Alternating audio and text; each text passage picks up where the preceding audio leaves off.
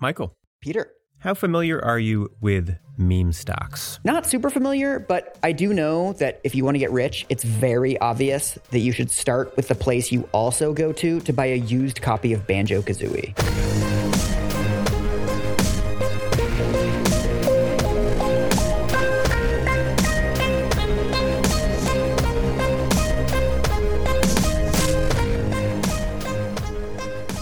We purposefully refuse to commit to any particular subject matter for our bonus episodes, but I think we've largely stayed to this point within the framework of like media critique. Mm-hmm. And this is the first episode where the primary justification is that I just want to talk about this. I've been in a Reddit rabbit hole on this for 2 years on my own. I'm so excited. Losing my mind. And now I have a platform and I'm just going to dump it all on you and our listeners. The only reason I'm doing this is because this opens the door for me to eventually do an episode about Eurovision.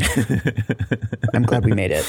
So this is basically the story of how a widely publicized breakout in the stock of the video game retailer GameStop in January 2021 grew into a full-blown cult predicated around an elaborate conspiracy theory. I love this shit. So did you follow the original sort of GameStop stock run-up in 2021? All of this financial stuff I treat like sports. People clearly care a lot about it, but like, I don't get it. Mm-hmm. So it was one of those stories that I just looked at and was like, no, I'm just not going to investigate what's actually going on here. Mm-hmm. My understanding was it was like, there were some subreddits and it was like some dumbasses who were basically shorting the stock of GameStop, I guess. Yeah, that is the basics. Mm-hmm.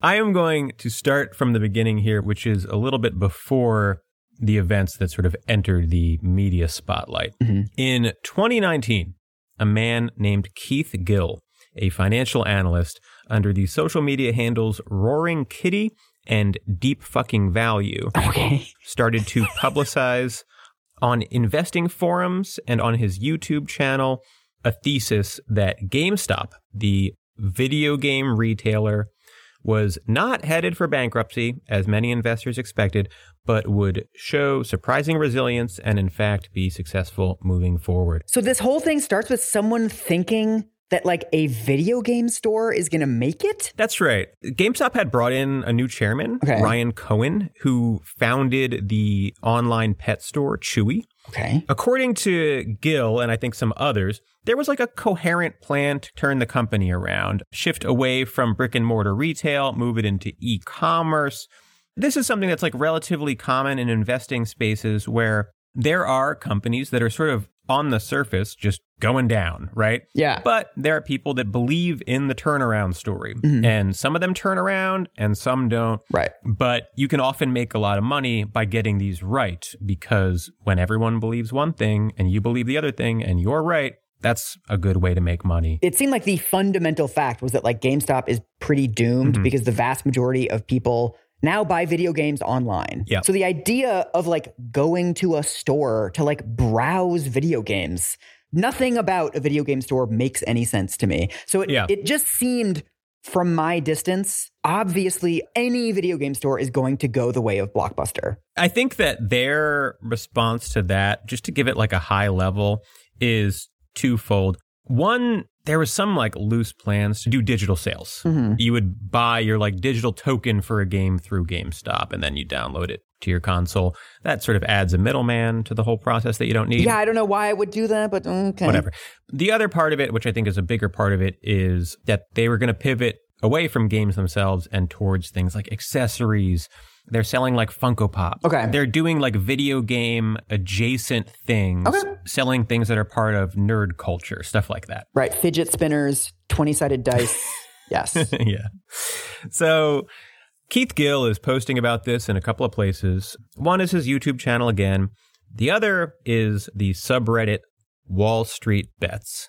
Yes. Do you know what Wall Street Bets is? No, I only know it from this absurd controversy. Wall Street Bets is a subreddit, a Reddit community that's basically just a place where people gamble, but with stocks. Okay. It's not really a community of investors. It's like an investment-themed gambling community. Okay. The main attraction has always been that every now and then someone will post screenshots of their extremely high-risk, high-reward investment plays, and the community will follow along as they either make or lose a small fortune. Oh my God. A big key feature of the community is that sort of like classically online ironic detachment and self-awareness, right? Like they know that this is all degenerate. They know that it's stupid. They lean into that. They have fun with it. Okay. They call themselves the R word. Nice. That's like how they refer to themselves. Great. Good sign. We're on good, firm ground already. Well, you have to keep in mind, this is a different time. This is 2 years ago.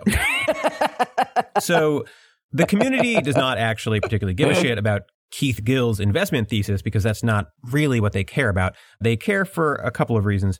One is that he invests $53,000 into call options on the stock. You don't need to understand call options, but they are essentially a high-risk, high-reward way to invest in a stock. Is that the thing where if it reaches a certain point, then you automatically buy it? Not automatically, but yes. It's a right to buy shares at a certain price. So it's just sort of a volatile way to invest. It's like part of an aggressive portfolio strategy, shall we say.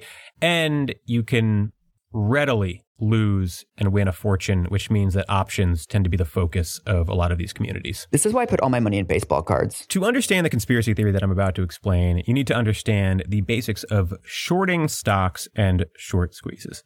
So when you buy a stock, you're just buying equity in the company, right? If the value of the company goes up, your stock goes up, you've made money. But if you want to bet that the price of a stock goes down, there's no like security you can just buy on the market that reflects that. So you do a little trick. You borrow shares from a third party with the promise that you will return them. You sell those shares on the open market.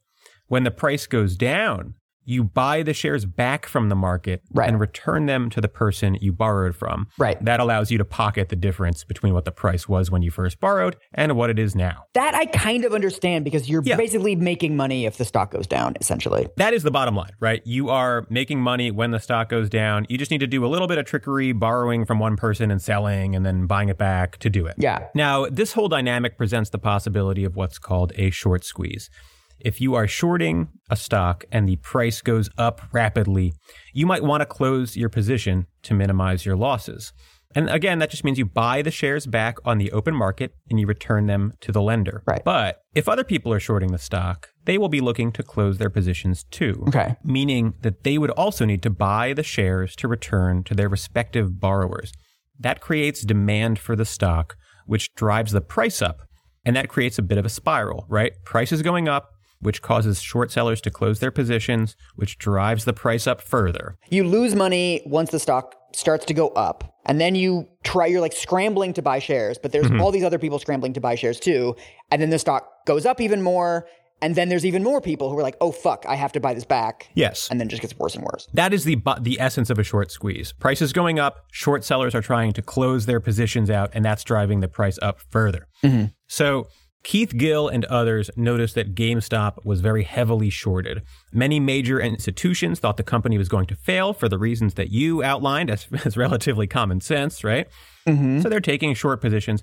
At the peak, it was reported that the short interest in GameStop was 140%, meaning that for every share of GameStop, there were 1.4 shares sold short. Okay. That can happen because the same shares are being borrowed more than once. Okay. Investors on Wall Street Bets and similar forums realize that there's an opportunity here, right? If they all start buying shares of GameStop, the price goes up and triggers a short squeeze. They can cash out their shares for tons of money after the squeeze occurs and they're driving the price up and the institutions that are short are trying to cover their positions. Right. They see that as a money-making opportunity. And more than that, a sort of David versus Goliath narrative angle develops, right? Right. The people who are shorting GameStop are large institutions, hedge funds, etc.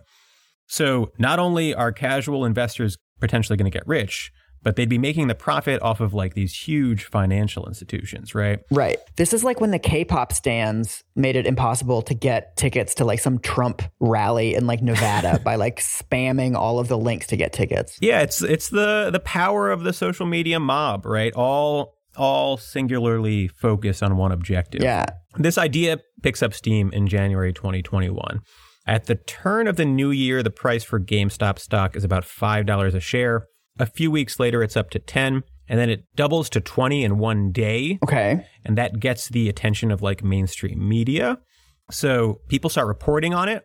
People on Reddit are starting to like spread the word across Reddit and other social media.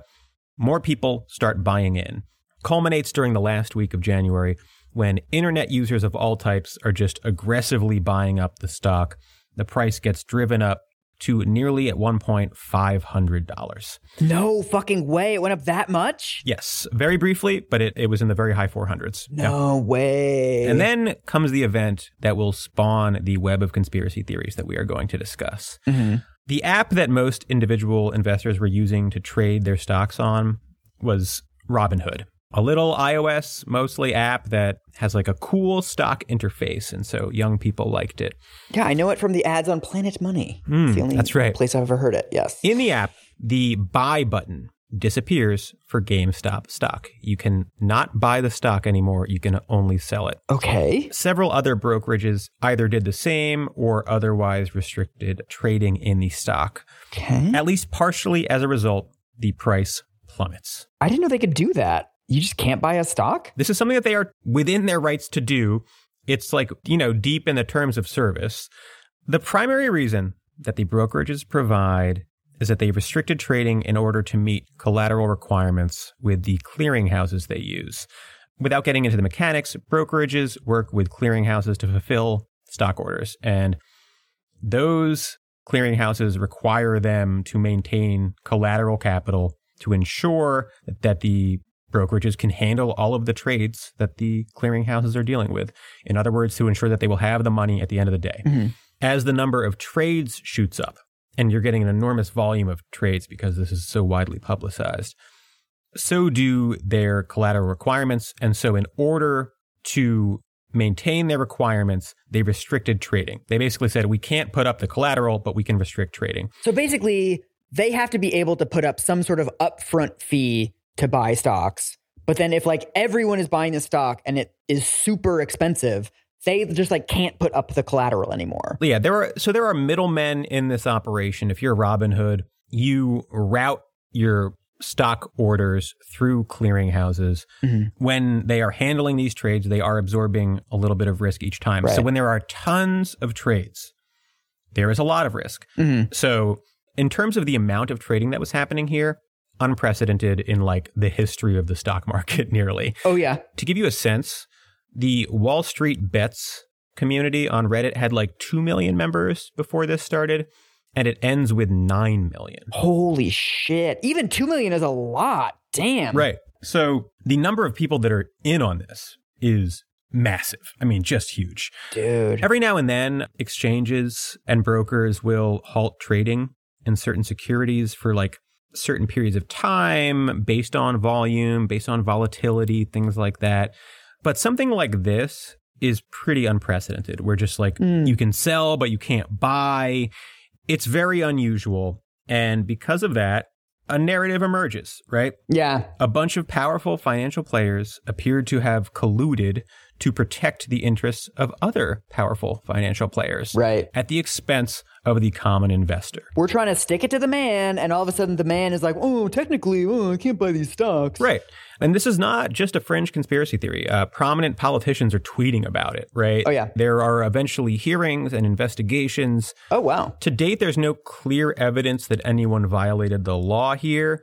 But I want to say, if you were investing in GameStop stock at this time, legality aside, you got screwed. Yeah. They had a coherent plan, one that perhaps verges into market manipulation, but we won't go in there. But they had a coherent plan. They bought a stock with the hopes that it would go up. And then it went down because the brokerages decided to basically click a button that would, in every single case, make it go down. Right. You might not have gotten screwed by illegal behind-the-scenes collusion, but you were at the very least screwed by the like abstruse technicalities of modern markets. Yeah. If I bought it at 500 and then the button disappears, I would be livid. Right. Yes. It's essentially these brokerages digging deep into their terms of service to be like, yeah, we can technically do this. Right.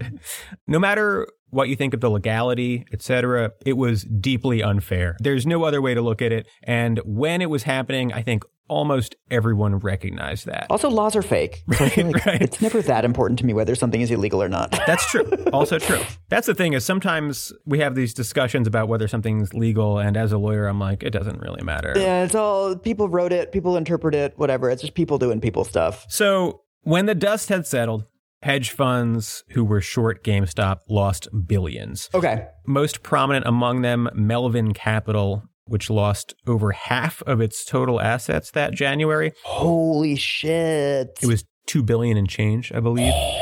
The price of the stock had skyrocketed again near 500 at one point, collapsed back down to $40 or so. Okay. If you had gotten in early, you were still way, way up, especially if you cashed out somewhere on the way up. Yeah. Keith Gill's $53,000 investment turned into tens of millions. Yeah, because you said it started at $5. So even just going from $5 to $40 is great. Right. But the thing is, it started at $5 with a small number of investors in the Wall Street Bets community who were aware of this. Mm-hmm. By the time the mainstream was aware of it, it was when the price was already shooting up. Oh, okay. When the price had hit, 80, 100, that's when it was being talked about on like CNBC. Right. Most people did not get in early.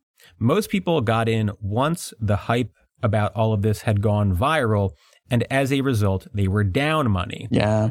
They were, as we say in the biz, bag holders. Okay. The people left holding the bag after a big stock run. And 99% of the people in an MLM. That's right. Just most people. A lot of the sort of online pump and dump kind of communities that form among like young investors are predicated on this basic concept. If you get in early enough, you'll be the rich one. Yeah. But if you're chasing, if you're just a little behind the curve on the virality of what the pump and dump is or whatever, you get left holding the bag. That's kind of like the fortune favors the brave bullshit that they were peddling with NFTs. Is it like, yes, you have to be the one to get in early because if you wait until like the normies are in, you're going to be the one left holding the bag. Yep. But it's like you want to be one of the savvy people who gets in early. But of course, they use that to market to normies who ultimately will end up losing a bunch of fucking money. Not to mention, it's easy to say, oh, you need to get in early. But when there are 1,000 possible things you can get in early on. It's basically a lottery ticket. Right. Yeah. So to add insult to injury, Melvin Capital, the hedge fund that got devastated, gets an infusion of cash from a couple of other big hedge funds, Citadel and Point72. To be clear, not entirely charity here. The funds eventually redeemed their investment. But it formed a sense that like the big guys, as we suspected, are all in it together against the little guys, right? Right. It gets a little bit worse. The Citadel hedge fund is merely the hedge fund arm of Citadel Securities, a much larger financial institution that serves as a market maker, meaning it handles orders for brokerages, including Robinhood. They're all connected. Dun, dun, dun. Even worse, the conspiracy goes all the way to the top. Janet Yellen, who in her role as Treasury Secretary plays a part in investigating the matter, has collected hundreds of thousands of dollars in speaking fees at Citadel events. Ooh. There are other loose connections. Jeff Psaki, a Citadel employee, is a distant cousin of White House Press Secretary Jen Psaki. Hell yeah. You can see people going through like Facebook profiles and LinkedIn profiles and like connecting the dots. This is always like the first thing that happens when like internet sleuths get involved. 100%. And initially it was suspected that they were married. Okay. Turns out they're like second cousins or something. So you can see this coming together, right? Like we have this weird, difficult to understand market tomfoolery. We have thousands of rightfully disgruntled investors all hanging out in online communities. And we have a fuzzy web of connections amongst powerful institutions that are all involved. You can see the kindling, right? Like for like a big, dumb conspiracy. And I'm here to tell you that it is bigger and dumber Fuck yes. than you could ever imagine.